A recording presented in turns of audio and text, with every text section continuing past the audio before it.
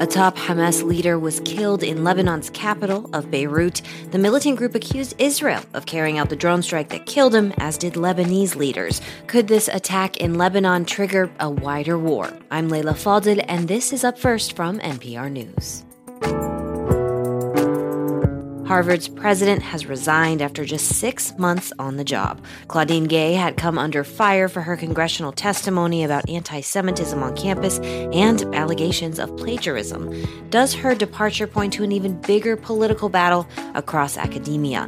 Plus, New York's Attorney General is hoping to oust the National Rifle Association's longtime leader, Wayne LaPierre, from his position on corruption charges. How strong is her case? Stay with us. We'll give you the news you need to start your day.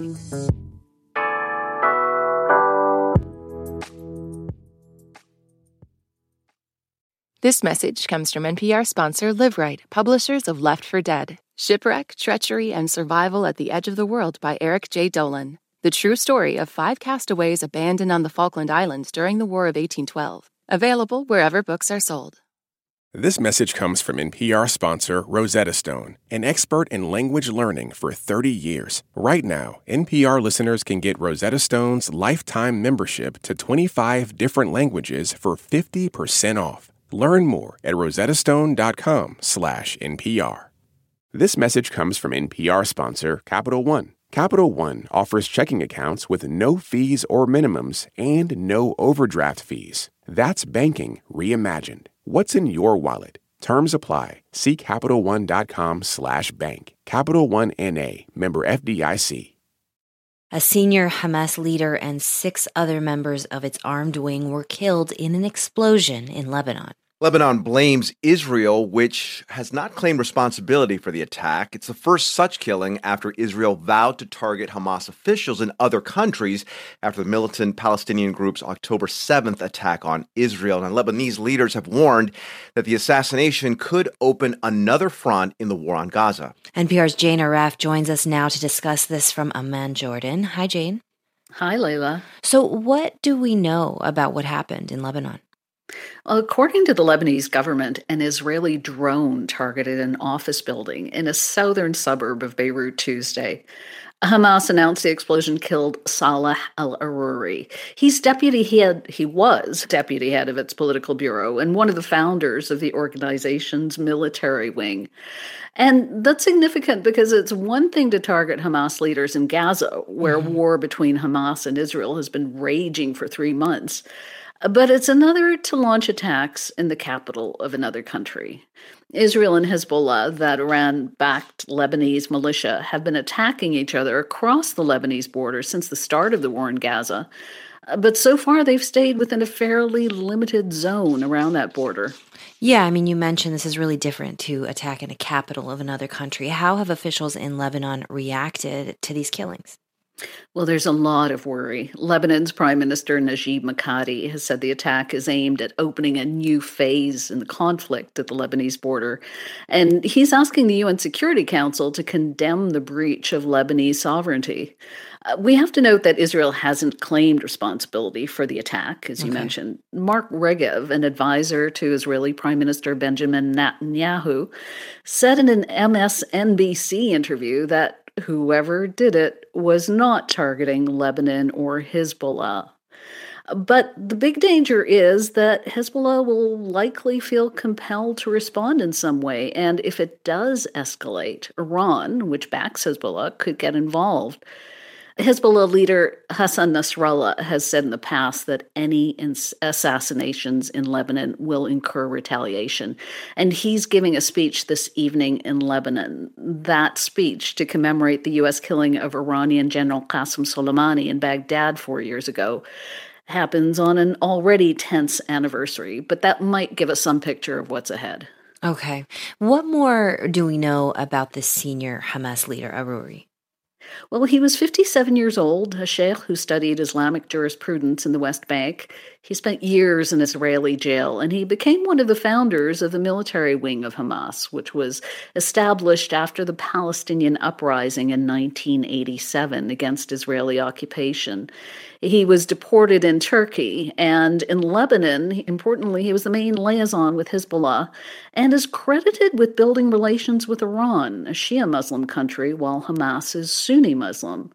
He was also involved in negotiations in Doha over a ceasefire in Gaza and the release of Israeli hostages, which could complicate things. And very quickly, I mean, we talked a lot about Lebanon, but what's been the reaction among Palestinians to this killing? Lots of demonstrations in the West Bank and general strikes in several West Bank cities to protest.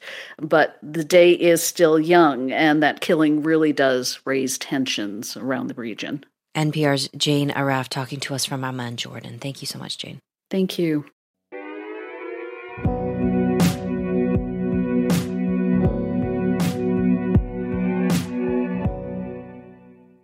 The search is on for a new president of Harvard University. Yeah, 6 months after she took the job, Claudine Gay, Harvard's first black president, resigned yesterday.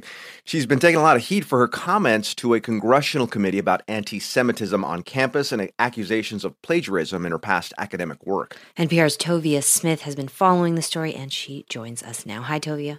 Hi there.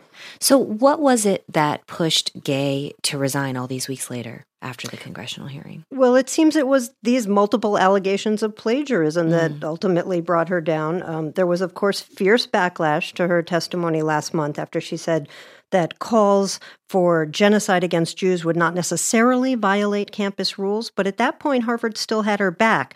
Things really seem to have changed this week when we learned of even more allegations that she lifted chunks of language without attribution. In her resignation statement, Gay said it was difficult beyond words to have doubt cast on not only her commitment to confronting hate, but also now on her scholarly rigor. And she said she's resigning so as not to be a distraction. Now, I know this is happening during Harvard's winter break, and so there's not really anyone on campus. What kind of reaction are you hearing? Well, it's split. There are those who've been calling for Gay's resignation all along who say they're thrilled now that she's finally gone. That includes a Harvard grad student I spoke to named Shabbos Kestenbaum. Whether it was her disastrous congressional testimony, whether it was her inability to enforce policies about anti-Semitism on campus, or whether it was creating a hostile culture at Harvard where people don't feel that they have the ability to exchange ideologies that are not in favor at the moment. Just time and time again, she did the wrong thing. And I'll add that many people who've called for Gay's ouster have said that Harvard's problem is not a single person, but a culture. And that was also echoed by Elise Stefanik, the congresswoman who grilled Gay and the presidents of Penn and MIT at that hearing. Stefanik said in a statement that her investigations would continue into what she called a woke agenda and political bias at Harvard and at other campuses. Okay, so how much do those comments from Stefanik about Harvard actually point to a bigger, broader political battle here? Very much. As one faculty member I spoke to put it, this is not about Harvard, it's about New Hampshire and Iowa. Or as another put it, the committee is using the pretext of fighting anti-Semitism to actually fight DEI, or diversity, equity, and inclusion, as well as to fight how schools approach things like race and gender. I spoke with Harvard professor Khalil Gibran Muhammad, who called Gay's resignation a terrible moment for higher ed. That is the witch hunt that is unfolding right now, where the argument has now been extended in Claudine Gay as a first Black woman, as a diversity hire, who is supposedly unqualified, as proof that Harvard had lowered its standards and was being ruined from within. And that is not going to stop at Harvard. Gay herself noted in her statement that she's faced personal attacks, quote, fueled by racial animus, and Harvard's board also cited racist vitriol directed at her. So now that Gay is out, what happens next? Who leads Harvard? The battle over what speech is protected on campus? Yeah, Gay stays at Harvard as a tenured faculty member, and an interim president takes her job until a permanent one is found. But no, don't expect her resignation to be the end of it, either in terms of the tussle over what's taught on college campuses or on where to draw the line between protected speech and hate speech on campus. NPR's Tovia Smith. Thanks, Tovia. Thank you.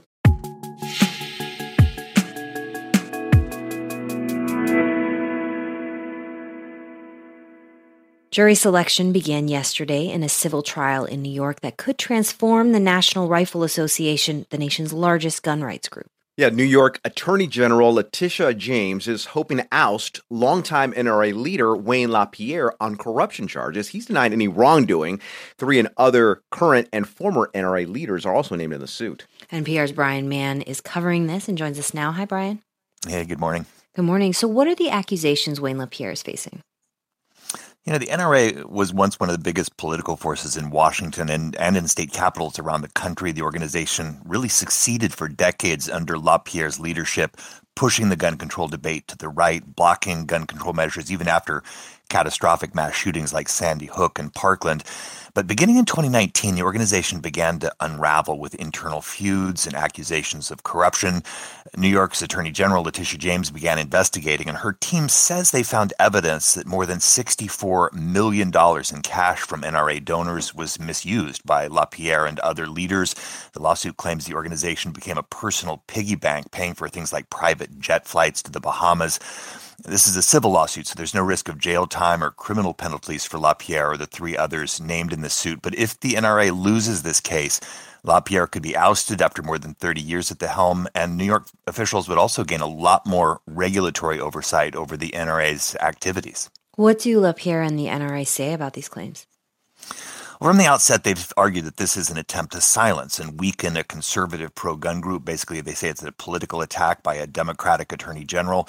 The NRA tried repeatedly to have this case dismissed on those grounds, but their arguments have been rejected by appeals courts. So now we're going to trial. It is important to note that this case and the growing controversy surrounding LaPierre have already really crippled the NRA. Since the lawsuit was filed in 2020, they've lost millions of members. The NRA shut down their juggernaut media operation, even attempted once to file for bankruptcy. And LaPierre, who's 74 years old now, he used to be a really high-profile player in American politics, courted by presidents, and his personal influence has clearly waned because of all of this. Okay, so it seems like the NRA is back on its heels here, facing serious legal peril. How has that affected the wider debate over gun rights and gun safety? Yeah, this is interesting. Before the NRA was hit by internal dissent and these legal troubles, a lot of their beliefs about gun regulations had really been adopted wholesale by the Republican Party and by many of the GOP's core voters. So while the NRA's direct influence has faded, we haven't seen big changes to the politics of gun control, despite the growing number of mass shootings in America, daily gun violence in some cities, and also polls showing broad public support for things like universal background checks. The GOP is largely stuck to their argument that almost all gun regulations violate the Second Amendment. So the NRA is a shadow of itself as this case goes to trial, but the NRA's ideas, they're still incredibly influential. NPR's Brian Mann. Thanks for your reporting, Brian. Thank you.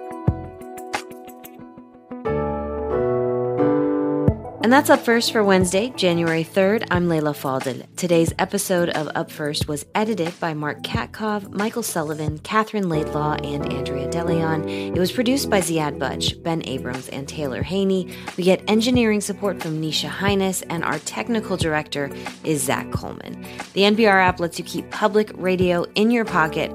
You'll find a mix of local, national, and international news, plus the best podcasts from the NPR network. Download the NPR app.